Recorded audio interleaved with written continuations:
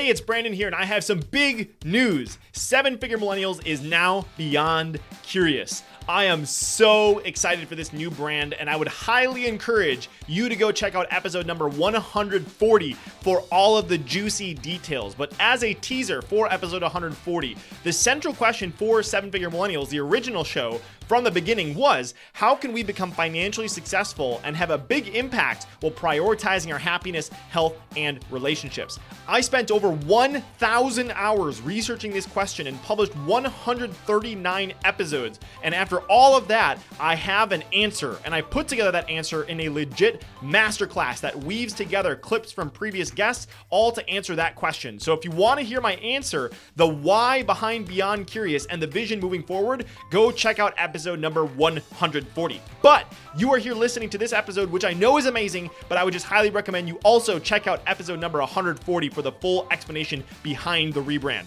All right, here's your episode. Well, hello there, and welcome to today's episode of the Seven Figure Millennials podcast, where it is my job to help people like you to prioritize your happiness, health, and relationships while making your biggest entrepreneurial dreams a reality. And if this is your very first episode, I want to say welcome. I'm super excited to have you here. And if you are returning, welcome back. You are absolutely what makes this show possible, and I appreciate you so much. Air hugs from my studio here to wherever the world you are. And whether you are new or returning, I am super excited because today you and I get to hang out with my good friend, Jason Campbell. For the last 27 years, Jason has been teaching meditation and wellness. His journey began 43 years ago at age 8 when he began his meditation practice through deep listening through music. He is a 7th degree black belt in Kung Fu and the co-founder of Zen Wellness. His unique perspective on health, wellness, and spiritual growth comes from his lifelong study of both music and the ancient arts of Eastern health, medicine, meditation, and enlightenment. His whole adult life has been an effort to combine Eastern arts, meditation, and music. Jason has over 100 albums and has been number one on multiple Billboard and Amazon charts and has had 5 Billboard top 5 albums in a 5-month period in 2019. He just released his 26th album in 26 months. You heard that right. That means he's producing 1 album a month, which is just nuts. And his most recent one was titled Zen Piano Adverse Enthusiasm. His music catalog contains more songs than the Rolling Stones, the Beatles, and Led Zeppelin combined. He is also the director of music for Genius X Virtual Reality and writes music and meditation for other programs such as Happy, Chili Sleep, and Focus at Will, and runs an entrepreneurial mastermind called Zen Business Mastery. His music has opened meditation to thousands of people who have never meditated before or who have tried meditation and have failed in their effort to simply sit still and clear the mind. And in this episode, I want you to look out for 3 specific things. Number 1, the story of how as a kid, Jason asked his martial arts instructor what the meaning of Zen was. And his martial arts instructor responded by sidekicking him into a wall and walking away. So you'll have to listen till around 45 minutes in when Jason shares that story and how you can learn the lesson from that experience without actually having to get sidekicked into a wall. Number 2, how you can get better results in the gym by simply breathing more effectively and using your mind the right way. And number 3, at the very end, Jason actually plays some music for us live so you can experience some of it right on the podcast. He has absolutely the coolest Zoom/studio setup. He just hops from the Zoom camera and just goes directly to his piano. And so he plays all that, and that was recorded live when we recorded this podcast. So super excited for you to listen to that. So all that is to come. And before I kick things off with Jason, I want to give a pre-show listener shout out, which this week goes to Spencer C123, love that rhyme, who said, Brandon is the man. I love the variety of expertise and skill sets of guests on the show. This is always a great pick-me-up during the day. I enjoy the mixture of insights for creating success in many areas of life, inspiring me to have a fun, meaningful, and balanced life. Thanks, Brandon, for all you do. So thank you, Spencer C123, for leaving that incredible review. And if you are a returning listener and you haven't had a chance to leave a review yet, you can head to 7figuremillennials.com/review. And that is 7, the number, and millennials is spelled Millennials. I just recently learned that that's kind of a tough one to spell for people. So that's 7figuremillennials.com/review to find out exactly how to leave a review. And if you choose to leave an honest review, I have a little thank you gift that I'd like to give you that reveals exactly how I get incredible guests like Jason on the show and how you can get the high-level connections you need to grow your business. So again, that can be found at 7, the number, figuremillennials.com/review. So with all that said, please enjoy this incredible conversation with my friend, Jason Campbell. If you had to pick between A, making a ton of money, B, being happy, healthy, and surrounded with people you love, or C, making a meaningful impact on the world, which would you choose? The good news is that today we don't have to choose. So the question is, how can entrepreneurs like you and me, who have a vision for our lives and aren't willing to settle for anything less, how can we become financially successful and have a big impact while prioritizing our happiness, health, and relationships? You and I are on a mission to find out, and we have an incredible journey ahead of us. My name is Brandon Fong, and welcome to the 7 Figure Millennials podcast. Jason Campbell, welcome to the show, my friend. Hey, thank you for having me on. Yeah, of course. So I wanted to start by explaining how awesome you are, of course. But I wanted to start by saying that telling the story about when we first met. So I met you at Genius Network, and the biggest testimonial that I think you have is a testimony that you carry around with you, and that is your face. Because I'll never forget the first time I met you. I was having this conversation, and I was thinking that you were in your mid-30s, and I found out, how old are you now? You're 50? 51. Yeah, 51. My gosh. So if you're listening to this right now, before you do anything else, maybe I linked it up in the show notes, go look at the show notes and just see Jason's radiant face, because it's a true testimonial to the work that he does, because he just radiates peacefulness and calm. And so I'm really excited to dive into all the incredible things you do to remain healthy and to help other people to go on their own experiences of health. But I thought we'd start. I know you talk a lot about your experience with discovering meditation, and maybe we can go into that in a little bit. But part of your bio, you talk about you had a profound healing experience through Qigong when you were in your teens, if I saw correctly. So I would love to hear that story, because I've never heard you tell that story about this healing experience that really set you down this path. Yeah, well, you know what? And we can even back up. We can go back to my entry point to meditation. Sure. It actually happened at age 8. So I guess that'd be 43 years ago. And it happened on the piano. I had a piano teacher that said to me, "Never, ever listen to notes. Idiots, listen to notes. Masters, listen to the space in between the notes." Because when you listen to a note, your mind is cluttered. You hear nothing. When you listen to space, your mind gets clear and you hear everything. And that was me as a little 8-year-old. And I was like, okay, so let's do this. And it really, at the time, I don't know that it was that profound for me, because you're learning a lot of things at 8. Everything is new. And so we would play one note on the piano, just dong, and we just listened to that note dissolve into nothingness. And there was the time of something and nothing. At what point does it turn into silence and sound? And you focus your attention on that, and your head just gets very clear. And another way of saying a clear head, the very simple or practical way, is you turn off the voice in the head, the incessant stream of thinking. Sometimes it's referred to as the monkey mind, the blah, blah, blah, the chatter, because you and I are having a conversation. And you, the listener, I'm going to talk to you right now. There's a really good chance that you are having an inner dialogue right now. And it's commenting on what we're talking about. Or maybe it's on something completely different that you're involved in. It has nothing to do with what we're talking about. But there's a really good chance that you have a voice in the head. And okay, that's not a bad thing. It's not a good thing. It's not a bad thing. We all have the voice in the head. So you'll never change it, and you'll never shut it up completely. But part of the cultivation and part of a skill set, and especially as an entrepreneur, the skill set of having an off switch or even a volume button where you can turn the voice down. I'll take that. Eventually it's an off switch, but I'll start you off with a volume switch, is very, very valuable, because when you can turn that off, you tap into a level of creativity, a level of serenity, a level of clarity that you can't get when it's on. And it's estimated we have 50-ish to 80-ish thousand thoughts a day. 99% of them are the same thoughts we had yesterday. So most of your recurring thoughts you don't need. You'll do just fine without them. And having that is very, very powerful. Now, it wasn't until about a decade later in my life that I was that I realized when I was formally trained in meditation, sitting down for 4 hours at a time in the ashram and doing that I said, oh, wait a minute, I've been doing this all these years. My entry point was with sound and silence, but it doesn't matter how you get there. It just matters that you get there. There's many ways of meditation. Even in our organization, we've been teaching this for decades. There's 3 types: sitting, standing, and moving meditation.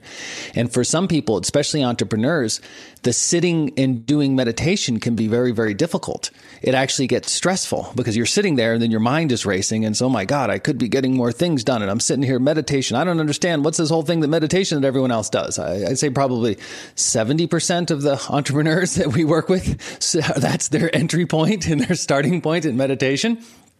And we have a lot of solutions. I have music, we have breathwork, we have different types of, movement that we can do. But sometimes we will start with either movement or breath work, where it's not just the sitting.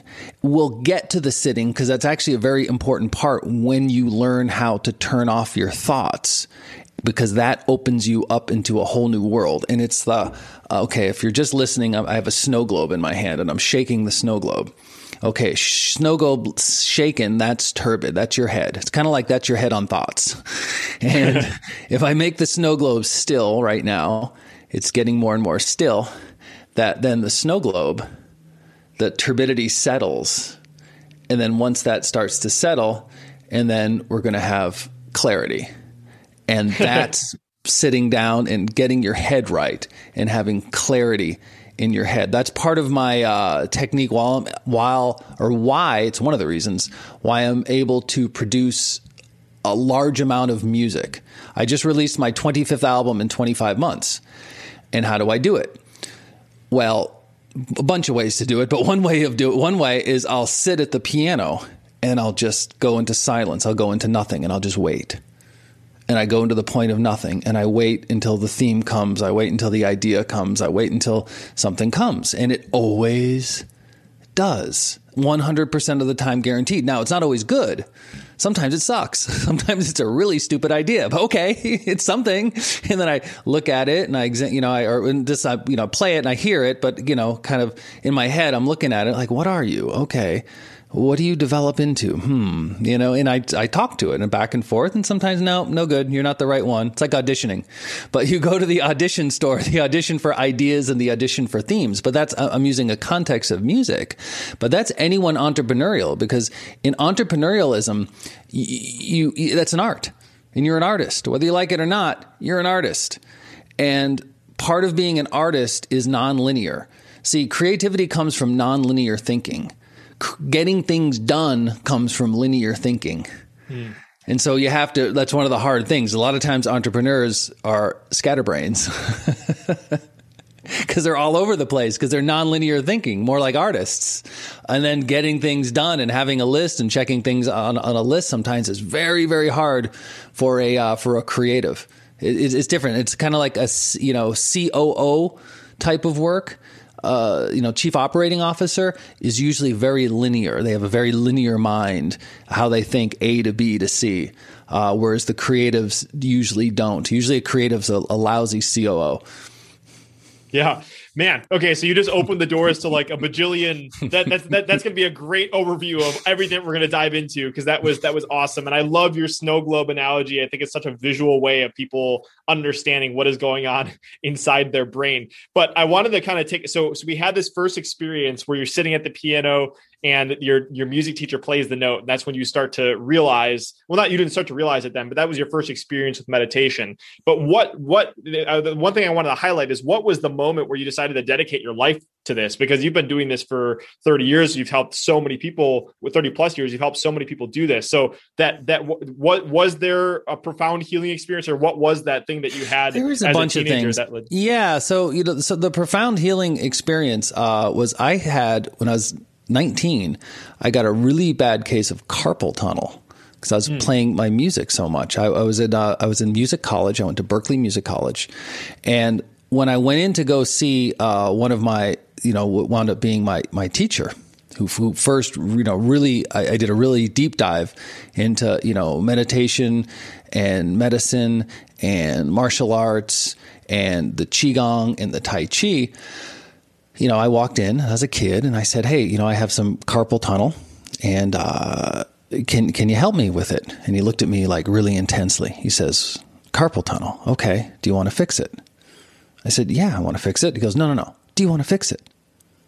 Like, okay. Yes, I want to fix it. Do you want to fix it? Are you serious or not? Because if you're not, get out of here.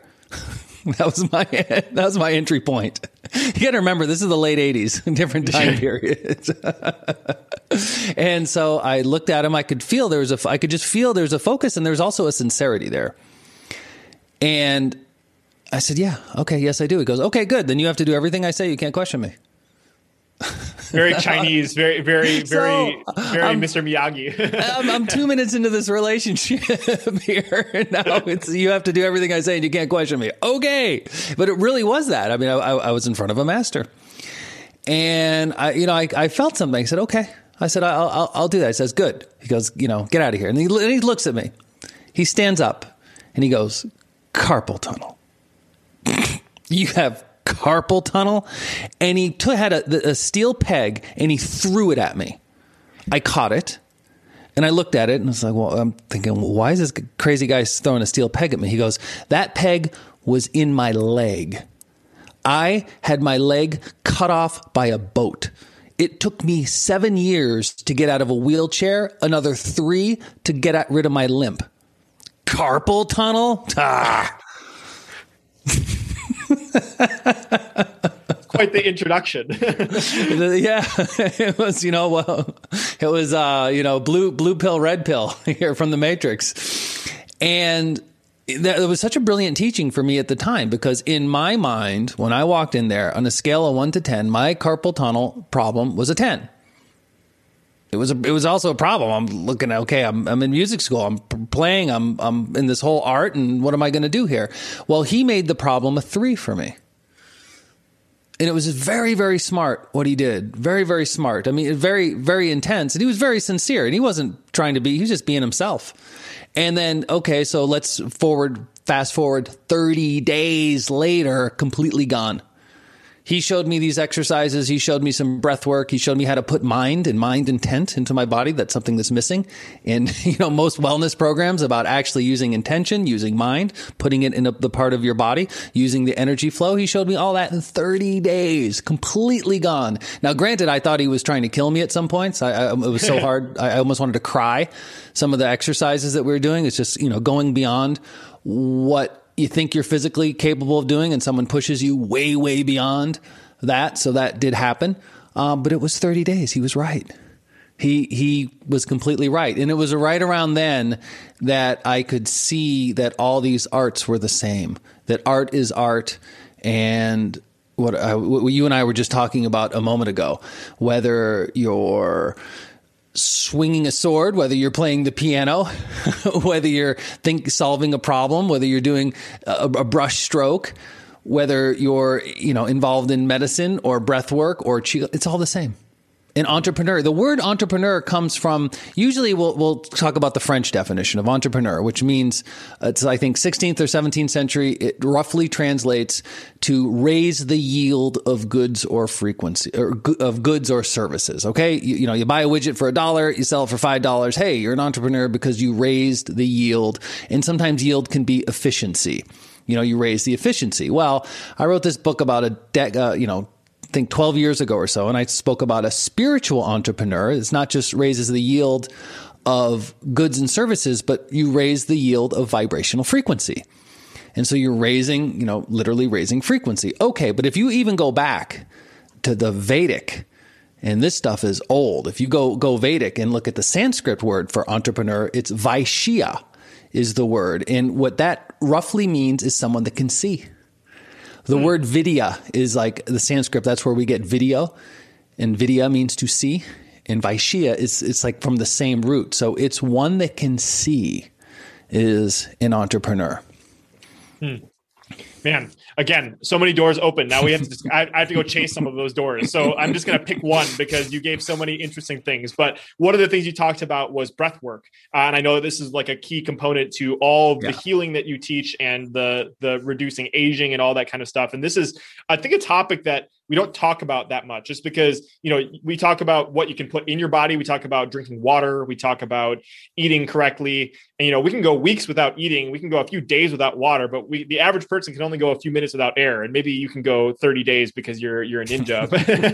but so no duh, breathing is important. But like what we rarely talk about how to breathe effectively. So, and also the benefits of breathing correctly. So maybe let's just start with the foundation, then we'll go into how to breathe more correctly. But like, what is breathing doing for our bodies? Maybe give us like a high level overview before we go into the nitty gritty. Well, let's even back up more. So let's look at what are we made up of?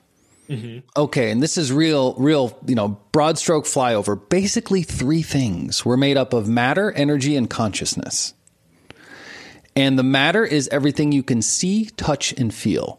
The energy is the chi, the breath, the emotion, the bioelectrical energy that animates us. And that when you don't have the chi anymore, well, then it's just the matter. It's death. I believe in the Bible, they'd say gave up the ghost, gives up the chi. The chi goes away. And then the last one is consciousness. We can call it spirit. We can call it the eternal I am. Doesn't matter what word we're going to use in that, but that's the observer. That's the little observer, because we have the thoughts that go blah, blah, blah, blah, blah. And then we have that which observes the thoughts. You and I were just talking about it. It's even ingrained in the word human being. Human changes. The being doesn't change. The being, like you and I and everyone, you, I, and the listener. So this is like a little 3-way conversation we're having with the listener. We're all the same as we were when we were 8 from a being viewpoint, from the observer. From the human viewpoint, well, we're all very different than when we were 8, unless you're an 8-year-old listening, and then you were different than when you were 5. So that constantly changes. And so, so we're made up of matter, energy, and consciousness. And the analogy I like to use is if we have H2O. Like if I say H2O, usually you think of water, but water actually shows up as solid, liquid, and vapor. And think of that. And then if there's a physicist, you think, oh, wait a minute, there's plasma. Okay, that's for another conversation. But let's just think ice, water, and mist, matter, energy, and consciousness. And then the words, this is a very old concept. They figured this out thousands of years ago. They call it Jing, Qi, and Shun. But we can just think of it as, again, matter, energy, and consciousness. So there's a whole teaching, and ultimately you want to align the 3, the movement, the breath, and the intention. And so if you go to the gym, there's a lot of, we could go down that rabbit hole, but let's just stick with that. You go to the gym and let's say you lift weights. Let's say you do curls. I'm just making up an exercise. This could be anything. And I cloned you, and I'm going to clone you into 3 people. And the first one just does the curls. Okay. And you do it like you normally do it. That's great. It's better than not doing it. Usually, as long as you don't injure yourself. But the second one, we're going to add breath. And So like when you exert force, generally you tend to breathe out. Or if you're doing a bench press, when you push it away, you're breathing out. When it comes back in, you breathe in. But then the third person, we're going to not only add breath, but we're going to add mind. We're going to add intention. So now you close your eyes and you put your mind right into whatever area you're pushing or whatever area you're exercising. If we're going to do the curl, right in your bicep. And you're not looking at anything, not looking at the whatever distractions there are going to be in a gym. There's plenty of them. You close your eyes, you breathe, you put your mind in, and you do it. Well, so all 3 people, all 3 clones spent the same amount of time, but the second one is going to get a greater ROI than the first one, return on investment, and the third one's going to get a greater ROI than the first 2, same amount of time. What was the difference? We added breath and intention. And so movement, breath, and intention. So if you can do that. Now, we have, and I give a whole series of exercises and breath work. And some of them are for circulation. Some of them are for strength. Some of them are for flexibility. But they're all about movement, breath, and intention to just make yourself better and make yourself stronger. Because, if you think about it, if you say the word, okay, this is back to the energy and the breath, and you'll see where the tie-in is in a moment. If you say, I am angry, let's look at that word for a moment. That's not correct. Because I am angry. So what? You're a vibrational frequency of anger. Anger is an energy. And now you're that energy. No, you lost your mind. I could say you've lost your mind if you think that, if you say I am angry, but it's not I am angry. It's I have anger type energy running through me. That's correct. I am a little dollop of consciousness or God that gets issued this big bag of rotting flesh and bones and that expires at a certain period of time. It's not even mine. It's not my body. It's the body I live in, because at some point you give it back. Right. And so when we look at emotion, and part of entrepreneurialism and part of what I teach is emotional mastery for the entrepreneur. It's not I am anger. It's I have angry, or I am angry. It's I have anger type energy running through me. Now there's a little bit of space between you and the emotion, because it's very real. And anger is the energy. Okay, so if we're back to matter, energy, and consciousness, energy and breath all move in like the second one. Like they're like water, solid, liquid and the vapor. So think of that as the liquid, and it's all flow through. And so how do you regulate your emotions? The first way is through the breath. It's the easiest way to do it. It's the fastest path there of regulating it through the breath. I get much faster results starting with breath work than starting with the sitting meditation. That's why I usually will start with the breath work, because then you learn to purge the emotion. Because Zen is not about not having emotion. That's actually impossible. If you really go into emotional mastery, the different emotions hang out in different organs in your body. Anger hangs out in your liver. Grief hangs out in your lungs. Shock hangs out in your heart. Worry hangs out in your stomach and spleen. And fear hangs out in your kidneys. And this is very old. They figured this out thousands of years ago. And so once the energy is there, let's use anger. Well, then the only thing you really need to do is purge it. Just get it out of you. It's a vibrational frequency. And okay, it's not the first time, not the last time. And you want to have the mastery of how to purge it. It's almost like using the bathroom the same way. We all understand that matter comes in, matter goes out. Okay, we have plumbing for that.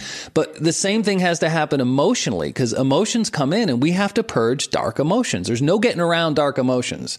And Zen is not, I don't have any dark emotions. No, not at all.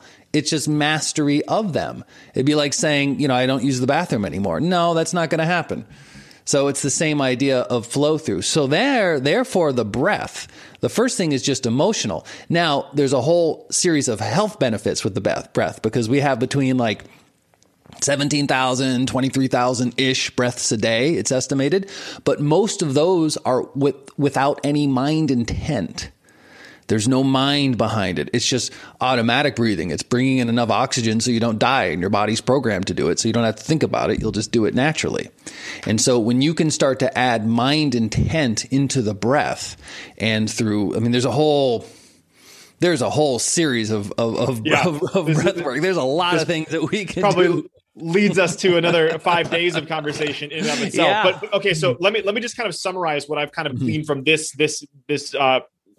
bar of gold genius that you just dropped on us here, is that the breath, like you explained how at the gym we have 3 different people that can have, one that's just doing curls, one that's breathing, and one that has the mind and is curling at the same time. And so that kind of opened the conversation to us understanding the power of combining your breath with intention and understanding the importance of that. And so if we take that understanding and we combine that with the what you just shared about the fact that our emotions are stored in different parts of our body, we can use breath to cleanse these different components. And this came from your site that I saw, and that was why I was interested in diving into this, is that it says on your site, breathing is one of our largest systems for waste removal. 70% of the waste products produced in our body are supposed to be removed via breathing. 20% are removed via the skin, and only 10% should remain for the kidneys and the digestive system to eliminate. So by not understanding how to breathe effectively, we are not leveraging our system the way that it was set up appropriately to actually clean ourselves of what is going on inside of our body. So with that understanding in mind, how can we, is there any exercises that you have that we can start to breathe, or maybe even talk about how to breathe? Because I know there's a whole difference between chest breathing and abdomen breathing. So wherever you want to take it, but let's start diving into the subject of like, now that we understand the importance of breath, how can we actually breathe more effectively? Because most people haven't even thought about how to breathe better. Okay, so there's a few ways that we can start with the breath. The simplest one is something called box breathing. And I have a whole series of albums that I wrote that have timers, like little bells that go on every 4 seconds for box breathing. But here it is. All you do is, let's use 4 seconds, for example. So you just breathe in for 4 seconds, inhale, hold for 4 seconds, exhale for 4 seconds, and hold the exhalation for 4 seconds. Let's do it one more time. And inhale, hold, exhale, hold. Okay, and that was 2 rounds. And I can give you links to, I have a whole series of albums that have songs that are 5 minutes long, and there's a bell every 4 seconds. So you do a 5-minute breathwork meditation, you breathe in, and the bell will tell you what to do. So you don't have to think about timing. You don't have to think about the 5 minutes. You just do one song for it. As you get stronger, you do 2 bells. Breathe in for 8 seconds. As you get stronger, 3 bells. Breathe in for 12 seconds, and then you build that up. That is such a simple way to do it, in that you can get started, and it's something that can be like with what I just told you, anyone can do it with that. Yeah. Now there's different details of where you breathe in, what part of your body you breathe into, what does your tongue do, what do the outside of your lips do? I mean, so there's a lot of like little nuanced details. Let's start with like the 80-20, because I know, can you maybe talk about the difference between chest breathing and abdomen breathing, and then mouth breathing versus nose breathing? Because I think those are like the most important things. So maybe if you could share those 2 things. Well, and here's when we start, I tell you, you do everything through your nose. Always breathe in through your nose. Never breathe in through your mouth. But you can breathe out through your mouth. You can breathe out through your nose. But the simplest thing is just breathe in through your nose and breathe out through your nose. And then you can take your tongue, touch the roof of your mouth when you do it, and keep your mouth closed. That just works for everyone. That works anytime. The reason you do the tongue, there's a bunch of reasons. 1, it starts to create moisture in the mouth. And 2, it starts to connect. There's an internal energetic circuits. Like we have a wiring of chi, and that just helps to connect a circuit. And so that's the very simplest thing. The second thing is, if you can, breathe in your lower abdomen opposed to your chest. Think of your lower abdomen as filling up a balloon, and then exhaling. Well, do you want to do like a minute? Want me to share some music? And yeah, let's absolutely do that. And just so as we do this minute, Jason's going to hop over to his. Are you going to do the piano, or I don't know how you? I'll do that afterwards. I'll do one of these tracks here. Sweet. All right, so we're going to play a track. So just keep that in mind. So breathe through your nose with a tongue to the roof of your mouth, and then also do the breathing through your stomach. And a good visualization of this is, if you've ever seen a child breathe or a kid breathe, they naturally breathe through their stomach. So like if you watch a kid sleeping, which sounds kind of creepy, but like if you ever see a kid, they breathe naturally through their stomachs, and we've conditioned ourselves out of actually doing things this way. So yeah, with that in mind, let's just do like 60 seconds. Cool. So relax your shoulders, relax your neck. We're going to fill up the bottom third of your stomach like a balloon. Inhale. Now hold this inhalation. Exhale. Hold the exhalation. This is a little weird until you get used to it. So inhale, think of a balloon in the bottom third of your stomach. Hold. It's just 4 seconds. Exhale. And hold 4 seconds. Okay, now inhale. Keep inhaling. We're going to do 8 seconds. And hold the inhalation. Let your jaw relax and your neck relax. Exhale. Keep exhaling. Now this is the magic. Hold the exhalation. Don't breathe in right now. Make your lower abdomen a little tight. Inhale. Keep inhaling. This is the last one. Hold. Keep holding. Exhale. Keep exhaling. This is the magic. Hold the exhalation. Relax your shoulders. And finish. Big breath in all the way. Keep breathing in. Exhale all the way and finish. Okay, and that was 60 seconds. And it's amazing what you can do in 60 seconds. That song goes on for 5 minutes. So if you just put on one song, what you'll find is it will go by real fast. That's part of doing this with music. It just, everything moves quickly and it just makes the whole process so much easier. So if you participated in that and doing that, I will encourage you, to just do that for 5 minutes. Do that for 5 minutes a day, every day for a week and see how you feel. It's really amazing.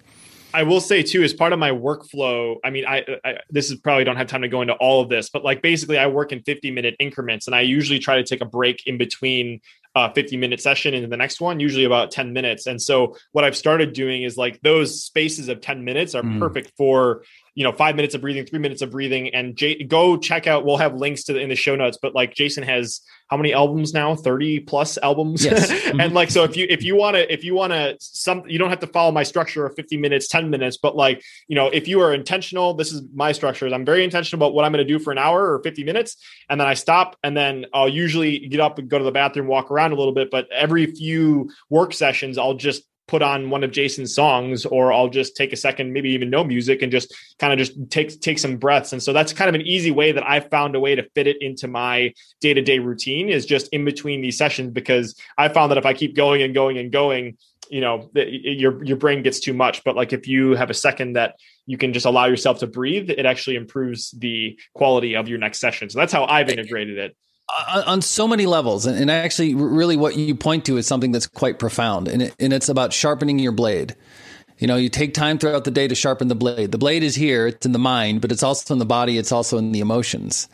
And getting up and getting out of the room and walking and standing up. And even I suggest always go outside and just go outside. Because one thing it does is it resets your body. It also resets your ears.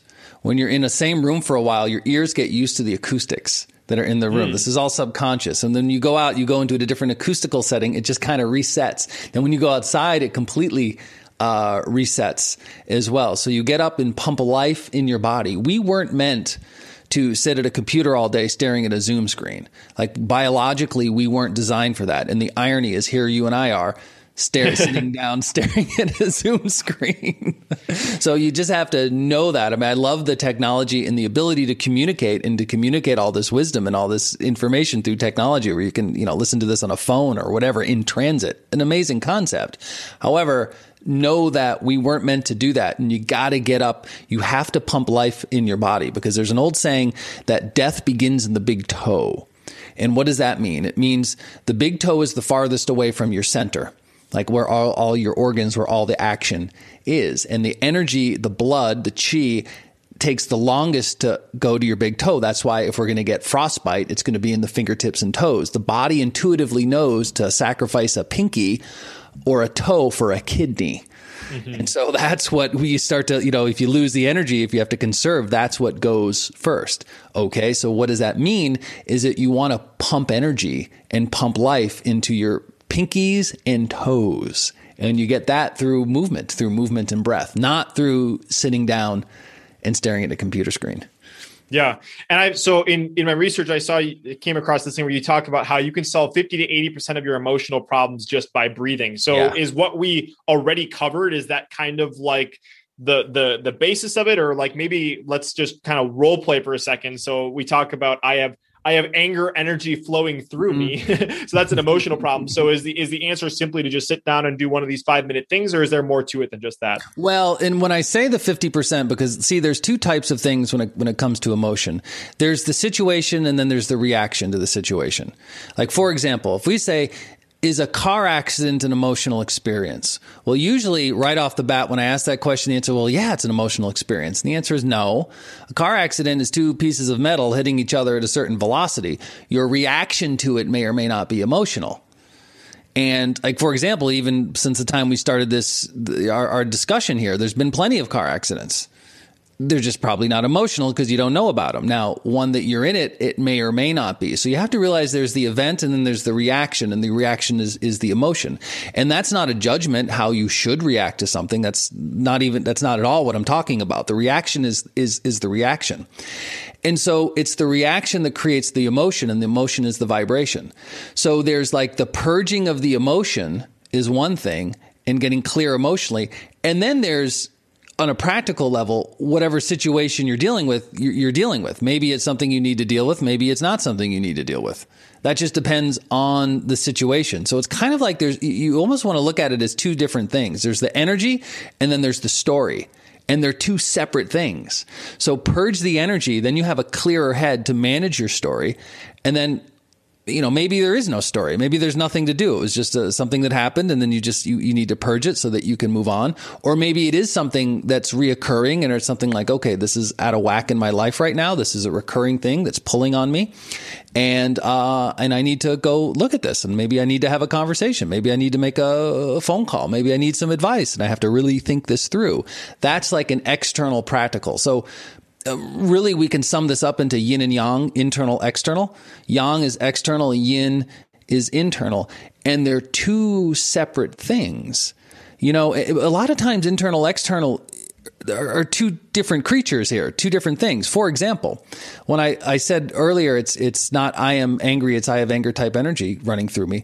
Well, as an entrepreneur, here's how we want to look at this, okay? This is not my shirt, it's the shirt I wear. This is not my house, it's the house I live in. This is not my car, it's the car I drive. Now, I'm not talking legal viewpoint. From legal viewpoint, oh, sure, they're mine, but what does that even mean? But I get it, and we have to be very, very practical. But from spiritual viewpoint, this is not my shirt. At some point, me and this shirt part ways. This is not my house. At some point, me and this house part ways. And so there's an impermanence. You could even take that in saying, this is not my body, this is the body I live in. Because at some point, me and the body are going to part ways. Mm-hmm. And that just gives a little bit of space between you and the stuff. Because as an entrepreneur, see, one of the problems with success as an entrepreneur, it's easy to always want more. Like if you have 2, you want 4. If you have 4, you want 8. If you have 8, you want 16. And it's easy to always think that. Generally, you ask an entrepreneur, okay, when are you going to feel good about, your situation? I don't know, 80% of the time, the answer is when I can double my income and add a 0 to my net worth. Doesn't matter the starting point. It's just that. It's can I double it? And hey, double it. Add 10 zeros to your net worth. Triple it. It doesn't matter. That's a good thing. That's what we do in the mentoring. We teach you how to do that. But at the same time, find your enough number. Mm-hmm. What's enough? Like you don't have to put everything in your pocket. So you can have an enough number where this is enough. And then anything beyond that, great. But a lot of times the enough number doesn't have to be that big and crazy.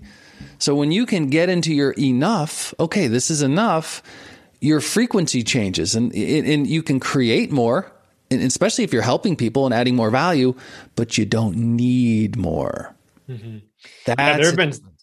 There have been studies too, and I'm not going to get this entirely accurately, but they measured the difference in happiness between different income levels. And there's a big jump in happiness between, $10,000 a year and $70,000 a year. But once you get past I think the number was about $70,000 a year. The difference between 10 and 70 is nowhere, like you don't get significantly more happiness going from 70 to 150, So there's that. I love that concept of the enough number because it's finite. It's something you can track. It's like, this is what I need. I don't need more than that. Whereas the other way, measuring above and doubling and quadrupling, there's no ceiling to that.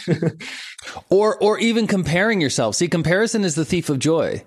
And, that person has more than me. So now I was happy with what I have, but now that I saw more, I'm no longer happy with what I have. You got to be real careful of that, especially in media.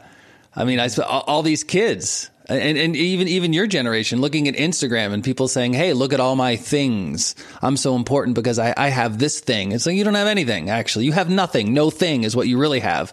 And 80% of the time it's all fake anyway. So don't believe it. You can walk up to a plane and, take a picture. That's not that hard to do. It's not your plane. Right. And that's a whole other question, whether you really need a plane or not. And so what matters is finding your enough, your success, what's going to make you happy, where you have your little sanctuary and you have your success. And then from there, that's it. Then you're good. I hit that number years ago. I did that a long time ago. And so at this phase of my life, I'm having a lot of fun I'm doing a lot of art projects. I'm doing wonderful collaborations. I'm creating my albums. I have just students and people in the mastermind that are just wonderful to work with entrepreneurs that are taking their world to the next level and, taking these concepts and mastering them and applying them in their world. Now, within that, there's always ups and downs, and there is gain and loss, and all of that comes. But ultimately, we're a strange bunch, the entrepreneurs. We're a very, very strange bunch. And a lot of us are like unhireable. No one would hire us, including ourselves. What's the Groucho Marx saying? I would never belong to a country club that would accept me as a member. Never heard that one before. That's a good one. So we can be a very, very, off the beaten path. And a lot of times not too many people understand us and understand the entrepreneur because it's a different vibrational frequency. I'm not saying better or worse or anything like that. It's just it's a different frequency than somebody that has a regular job or a 9-to-5 job. Or if you're in a job and you're working on a business and you're doing your business to get out of it, it's a different vibrational frequency. Mm-hmm. Yeah, this is that. Yeah, so fantastic. So this is not going to be a natural segue at all. Except I don't even know where my brain got this from. But we were just talking about entrepreneurship, and then it just went a million different directions. So this is where we're at right now. But this is maybe a selfish question, but going back to the breathing, one of the things that we were talking about is, regulating these emotions. That's where it came from, is you're talking about the ups and downs of entrepreneurship. And I think that lots of meditation, people think it's like, oh, how do I not have these thoughts? But rather it's how do you cycle these thoughts through you more effectively and more quickly. Right. And so is there anything you wanted to add to that? Because it's not a matter of preventing it.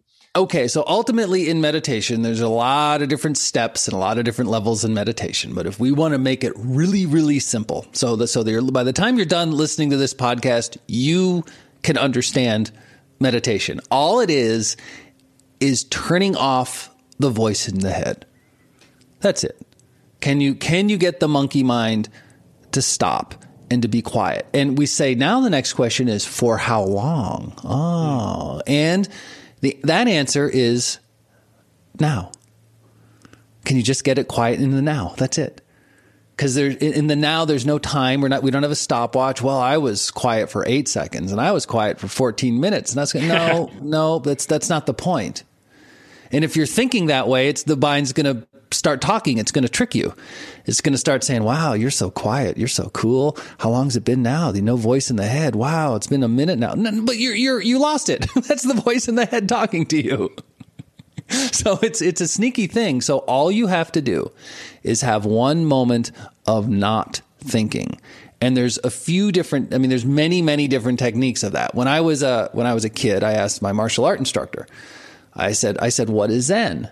And he looked at me, smiled, and sidekicked me. True story. I went flying across the practice room. I hit the wall. I went crashing against the wall, and I looked. He just smiled at me. It said nothing, and then he walked away. Again, this was 80s teaching. Okay, it's hard. That's harder to do nowadays. But if you think about it, in that one moment, as I was flying across the practice room, there was no past, there was no future, there was nothing. I was completely now. So he totally put me in the now. Through a glorious sidekick. That was great. I just can imagine that scene so vividly. It's just a young Jason flying across a dojo. That's one way to do it. Absolutely. So if we don't want to get flying sidekick, just listen to what Jason's talking about today. If you don't want that lesson. So I appreciate that. And I love the now analogy. And another thing as entrepreneurs, and you had alluded to this, is that as entrepreneurs, we suffer a lot from being in the future, right? And that's like one of the opposites of now is like we're thinking about how we can build things. And I struggle with this. So maybe this is just kind of a selfish question, but like, where is the balance between being present and understanding that you need to be present, and also needing to set goals, needing to have outcomes that you're pushing for, but not allowing it to consume you? You know, I recently got that question. I got this question. It was a doctor, brilliant doctor. And her mind moves 1,000,000 miles a minute. Even how she talks, is like really, really fast. And she said to me, I go back and forth. I do my meditation and I feel really good, but then I don't feel like I want to get anything done. I just want to sit and meditate. But wait a minute, I have all this stuff I need to get done. So I feel like then I have to get things done and I have to go really fast and I have no meditation. So it's, left or right. So how do we deal with that? I said, no. Your reference is all wrong. And then you flying sidekicked her. Yeah, that's right. I did. Well, we were actually at dinner. So I just threw a glass of water right in her face. I said, how you feeling now? So no, I didn't say that. It would have been a great teaching though. You would have remembered that teaching far more than any other words I said to her. But I didn't know her that well. So we didn't have that level of relationship. And so what I said is it's now, if you're just listening, you have to, I'm doing a visual here. So you have one side, the left side is, movement and activity, and the right side is stillness. And where's the conflict? It seems like there's a conflict. I said, no, don't look at it as left and right. Do this. Flip it. So the movement is on top and the stillness is underneath. Now if you can have that little bit of stillness underneath everything that you do, then you can move quickly. You can move fast. You can talk fast. You can think fast. You can think of the future. But when you have that little dollop of stillness, it's the space in between the notes. It's the canvas on the painting. It's the space in the room. Like there's more space or emptiness than matter or form in a room, but we just tend to look at things. We don't look at emptiness. We don't look at space because we're not trained to. And so when you can have that space underneath, then work very fast, move very fast. And then sometimes you have to drop and stop just to recharge and to tap into it, recharge your battery, go down to the place of nothing, kind of like what you do every 50 minutes. And then you pop back up. But when you can continuously access that, because, back to emotions, it's when, if you're always happy, you're never happy. If everything is blue, it's never blue. So you actually need the opposite. You need a little bit of dark emotion to create the high emotion, because you need opposite. And so, next time you have a dark emotion running through you, take a deep breath and say, wow, this emotion's running through me, and hey, I'm creating happiness right now. This is actually the seed of happiness. You need manure to create a tomato. It doesn't work without it. You have this cycle of, dark and again, yin and yang, constantly, to constantly cycle. So if you can keep that, then you can do all of the stuff and all of the activities and all of the movement and all of the schedule wherever you're at in life with that. But if there's a little bit of stillness underneath it, and you can feel when someone has the stillness underneath it and when someone doesn't, when they're scattered and all over the place. And wait, you can feel when you have that. And here's the mastery. It's not that hard to do. It's really not. What's difficult is to remember. And you only have to remember, it's not something you even have to work on. I need to work on remembering. Nope. That's the wrong way of looking at it. All you have to do is just remember now. Because it's never not now. Working on it implies future. It implies being present in the future. That's the monkey mind trying to trick you. Is what that is. There's no, well, I'm going to work on being present in the future. What? That makes no sense if you really think about it. The only time you can be present is now. And the only time you do it is now. And really, when you start to make that shift energetically, that happens because a lot of the entrepreneurs we work with, it's not something tactical that's going to move the needle. Like everyone's trying to sell you a new pill, potion, or lotion that's tactical. Oh, now this tactic. And now if we do this, oh, get this software. Oh, do this whatever type of tactical thing. And you need tactics. You have to have tactics. You have to have good tactics. And you ultimately you want to have a mastery of tactics, but knowing that tactics are changing. When I was opening up wellness centers, it was in the early 90s. Okay, here was the tactic. A Yellow Pages ad, a good location, be a great teacher.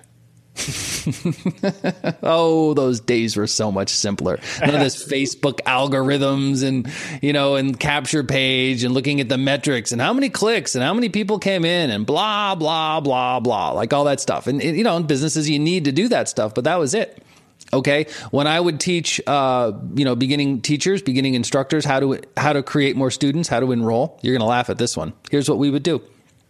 We'd say, okay, you need more members. Here's what you do. See the phone? We had this big old telephone with the dial on it. We had in the studios of the phone. Look at the phone, tell it to ring. And there's somebody right now that needs this training, that sincerely needs this, that needs to, in their life for whatever reason, stare at that phone and tell it to ring and do it. And you'd stare at the phone and it would ring every time. Every time. Now, good luck scaling that business. Good luck raising some venture capital with that marketing plan.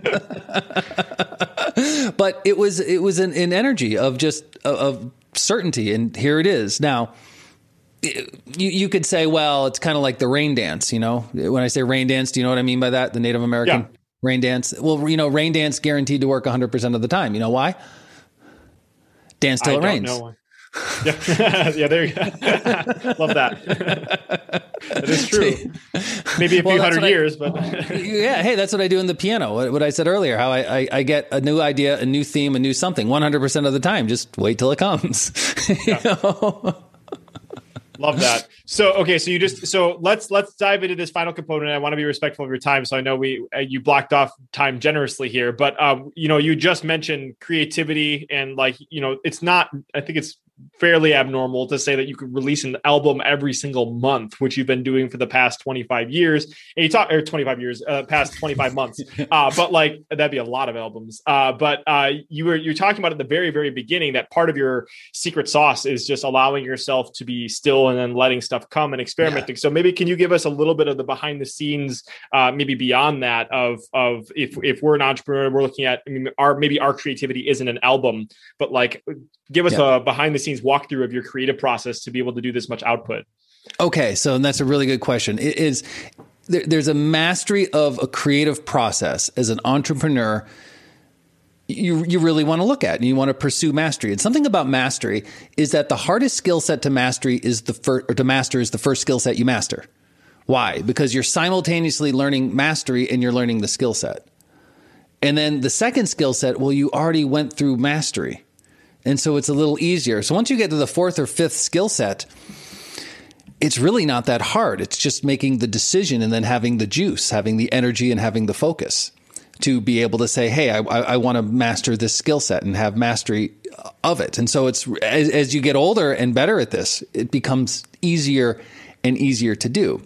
And as an entrepreneur, well, you want to be creative and you also want to master the use of your subconscious mind. And how do you use that to be creative and to solve problems? The subconscious mind loves to solve problems, whether it's, a crossword puzzle or, building a bomb. It's still, that's what it does. So our minds love to do this, really, not just the subconscious.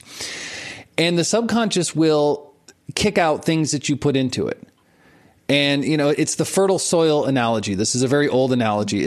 Fertile soil doesn't care what you plant in it. You plant poison ivy, you plant an oak tree, fertile soil just plants. So the subconscious mind is the same way. And a lot of times that's a question that you can ask it, sometimes even a command. I'll give my subconscious mind a command. When I first built up this skill set, it was always in a question, but then it was a command. So for example, I remember the first time I did this, it was years ago. I was amazed when it worked. I was actually moving my residence. I was doing all this stuff and I wanted to finish an album. It was a piano album and I didn't have time to do it. And I started something and I went through it and then I walked away from the piano and I looked at myself and I pictured myself right there on the piano. I said, right, finish the album. And I walked away. I did something else. I come back 2 days later. It's 80% done. Huh. Interesting. Well, that actually comes back to, this is something I teach in meditation mastery, is I was taught this, decades ago. This old Taoist master taught me this little secret of meditation. And how do you meditate 10,000 hours a day? Well, the answer is very masterfully. How do you meditate 10,000 hours a day? And the logical mind says, wait a minute, there's only 24 hours a day. That's impossible. Well, okay, you can leave the room. I'm talking to everyone that actually first believes it's possible because it is very possible. And it's really not that hard to meditate 10,000 hours a day. And here's what you do. You do your meditation. This is every time I do meditation, I teach this. When you're finished, you open your eyes. Okay, you're done. You take a few seconds, you stand up, and then you picture yourself right where you were meditating. You see it, just how you were. It's almost like in a movie, if you walk out of your body and there's still a ghost right there, the ghost is still meditating, and you picture it. And you just see it for a moment, then you go on and do your thing. Then there's a part of you that's still meditating. Then the next day, oh, wow, I've been doing it 24 hours. Wow. And then the next day you meditate 48 hours and it's only a couple months before you get to 10,000 hours a day when there's a part of you. And what that starts to do, what I mentioned earlier, the little bit of stillness that goes underneath. Right? Yeah. That's what that starts to affect. And then there's a little bit of space between action and reaction. And then there's a little bit of stillness in your head and you're not all over the place. It's okay to move fast. I move very fast in certain things. And so that's it. But it's different when there's space. Like speed with space or speed without space has a different tone, a different vibrational frequency. And then if you move fast all day without space, a lot of times at the end of the day, you feel tired. You feel exhausted, like you emptied the tank. When you move with space at the end of the day, it's still now. You're okay. And you can say, oh, I had a lot of things, I got a lot of things done today, or I had we can use the word productive day, whatever that means. What I encourage you not to use is the word busy. Oh, I'm so busy. No, bees and beavers are busy. I'm present. I'm never busy. Oh, I might have a full book in my schedule. Some days I'm scheduled, one after another, okay. Am I ever busy? No. But scheduled, I might have that, or I might have space in my day, or I might have activity in my day. But don't ever be busy, and make sure that you're going to be present. Yeah, I love that. And I think another really way to nail this in for people is like, think about when the most creative ideas come to you. Most of the times it's like in the shower. It's not like when you're staring at your computer, and that's your subconscious mind at work. And I think if we're more conscious of that and we allow for more gaps, for more silence, that we really kind of get to that point where, for like meditation, you can meditate 10,000 hours. It's like, allow yourself to have that freedom to expand when you don't have to be actively thinking about it. And I think that that's a part of our mind that we're not very often thinking about how we can tap into. And I think it was, who was it? Benjamin Franklin that would ask a question to his subconscious mind every night before he went to bed, and kind of just let himself to work on it overnight. And I think that that's something that's really powerful that we don't talk about that much. Well, and you know what? And that's a lot of the albums I'm doing are translations. It's the I Ching. It's a 6,000-year-old language, and I'm translating symbols into sound into music. And so what part of the process is I set everything up. I set all the recording. Everything's ready to roll at night. And I work on something, and I just think about it. And I go to bed thinking about it and thinking about the themes and, the whole process. And then I wake up at like 5 or 5:30 and I record.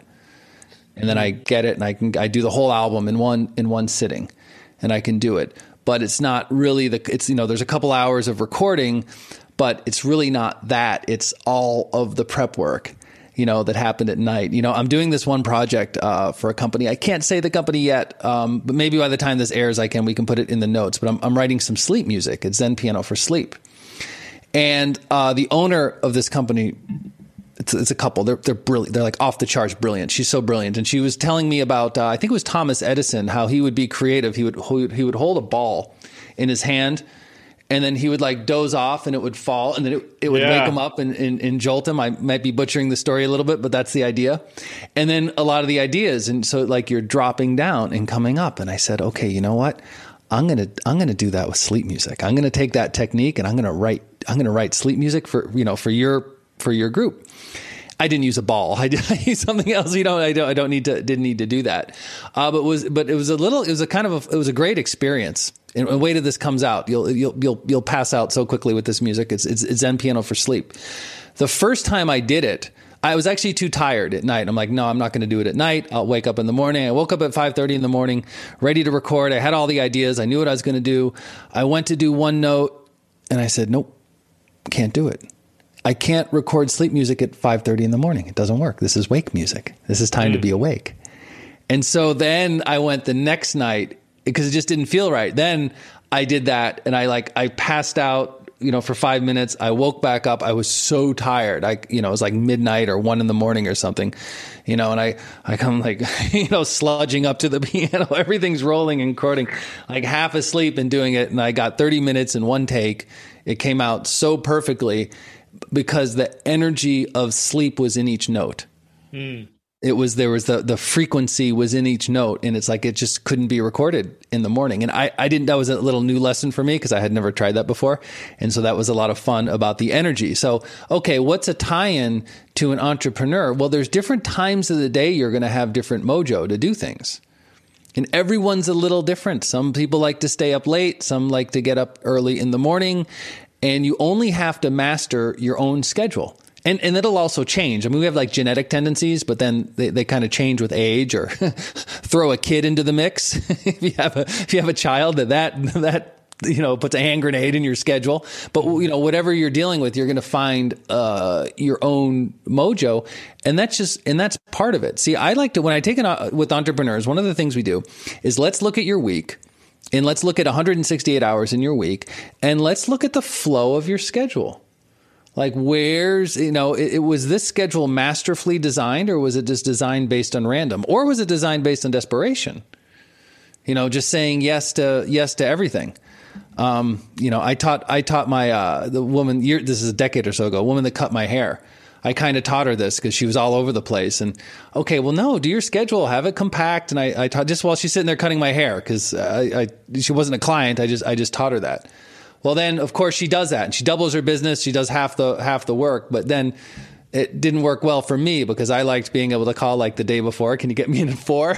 And she couldn't do it anymore. You got too busy. Because I'm the worst client. I'm the one that I want those rules to apply to everyone else, but me, I want to be able to call her. I mean, I think because you gave her the idea, you kind of had you should get a special ticket that you get to skip the line or something like that. That's right.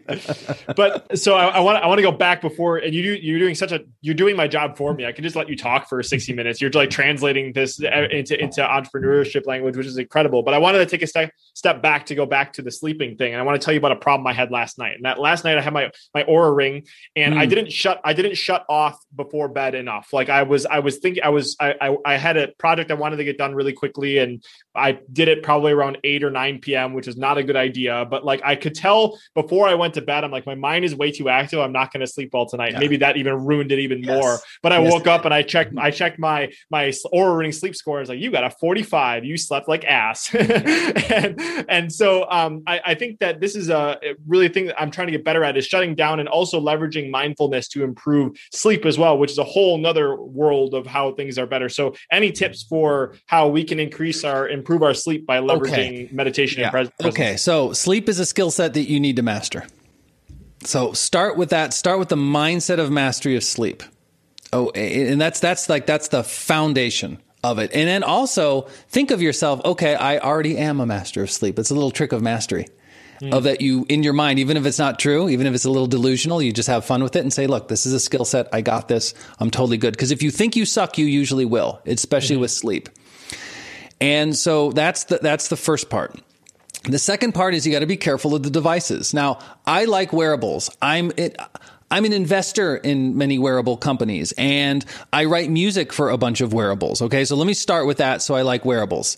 And right now you won't see anything on my hand. I've had Oura rings. I've had them all. So I love the wearables. At the same time, maybe I can give you in the show notes, I want to give you a little link to Wonder Woman's take on wearables. If you remember from one of the Wonder Woman's movie, it's something I send this to all my entrepreneurial friends that own wearable companies. I send this to them. They love me for it. When she's learning what a watch is, and then he's like, it's a watch. It tells you when to wake up, when to work, when to sleep. And she says something to the effect of, you let a tiny device tell you what to do?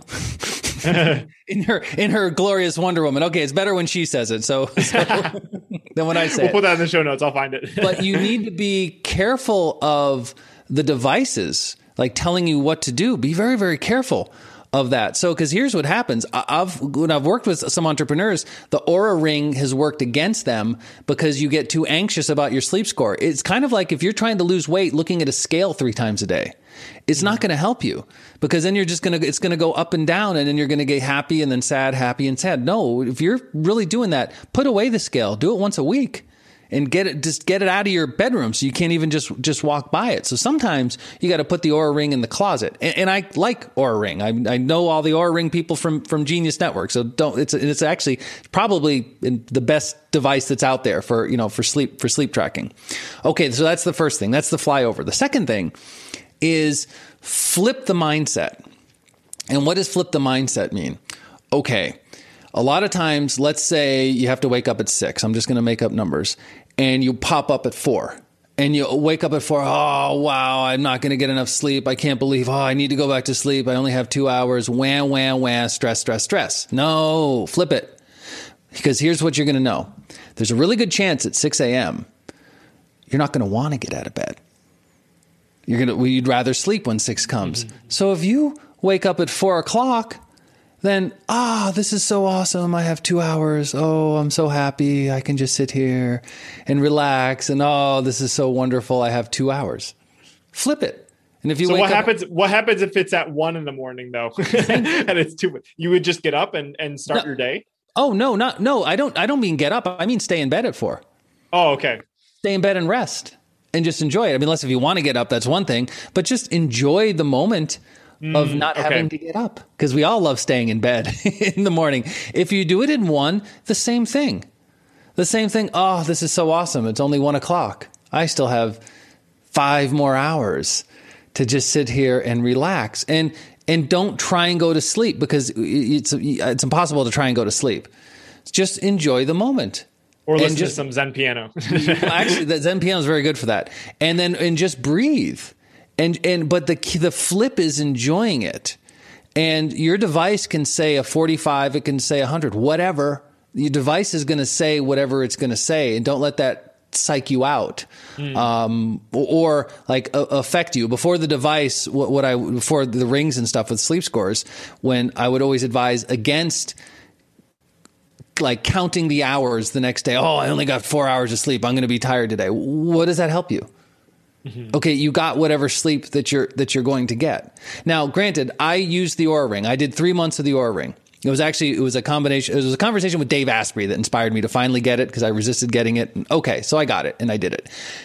It was good for me. I learned something. I learned when my sweet spot was for my REM sleep, and it wound up being between 4 a.m. and 6 a.m. That was my sweet spot. And it was usually I was up at 5 or 5:30. I was like, okay, well, let me try something. Let me adjust it. Let me sleep until 6 and see what happens. And that kept being my sweet spot. And then after a while, I started waking up right at 4, 4 on the dot every morning. And I'd look at the clock and say, oh, this is interesting. I'm up at 4. So now is my sweet spot. Okay, I got 2 hours. Boom, I'd drop right in, deep REM sleep, wake right up at 6. And then I'd look at the ring, or I'd look at the score, and it was that was my REM sleep. And that's when I got it. And I started doing that. However, then the question is why was, once I got that in my head, that was my deep slot, my sweet spot, how much was in my head creating it and making me wake up at 4 and then making me wake up at 6? We'll never know the answer to that. And ultimately, it doesn't matter. What does matter is that you get deep, restful sleep every night, because ultimately meditation is unconscious sleep, and sleep is meditation is conscious sleep is like sleep is unconscious meditation. And because it's about dropping down, we have these different states. We have like delta, gamma, alpha, beta, and theta states. And each one of those states is a vibrational frequency. That's why you kind of use the music. It's using the music and some of the frequency to drop in. But all those is just vibrations per second of being able to drop in. And again, this is part of mastery. Can you drop into a meditation? Can you drop into sleeping? The other thing is sometimes everyone's a little different. So this, 80% of the time, this is usually true. It's sometimes you didn't earn your sleep. You didn't push your body hard enough. You didn't sweat enough that day. So it's like never really awake, never really asleep. You wind up going in the middle. So that's another thing. And then breath work and meditation. See, I can function really well on shorter hours of sleep, but that's because I drop down throughout the day into those different brain states. So I'm still getting it. I'm getting what I need, but I just do it a little bit differently than just, I need 8 hours of sleep. I don't even like that. And there's nothing wrong with it if you need it. Everyone needs something different, but I don't need to be in bed for 8 hours because I drop down throughout the day. That's refreshing to know. And hopefully, if you're listening to this and you don't have an Oura Ring or you're not tracking your sleep, I think that my huge takeaway from that is like, stop putting so much pressure on yourself. If you have data and it can supplement and make better decisions for you, but like, if you just kind of like, I think that was just a huge thing. It's like, if I'm up at 1 a.m, stop trying to fall asleep, like really just be present in the moment and grateful for the fact that you get to sleep more and just flip it a little bit. So lots of script flipping. I think I said that right. Script flipping that you've done today. So Jason, you've been so generous with your time. This has been incredible. And I'm sure people are like really excited about starting to implement all this stuff that we've been talking about today. So I know we'll link it up in the show notes. Did you want to do something? Yeah, I'll tell you what, let's do one little Zen piano. Let's do a couple minute meditation. For those listening, I just got to watch Jason and his incredible setup as he transitioned to his piano in his house here. So now he's got a completely different microphone. He's in front of his piano right now, and he's going to play some music with us. Or maybe you can give us some context. What are you going to play, Jason? This is going to be a first on the podcast. Yeah, let's do a little bit of what we spoke about earlier about listening to the space in between the notes. And let's do this as a discipline, as an exercise to stop the voice in the head. Because here, if I play, listen to the overtones.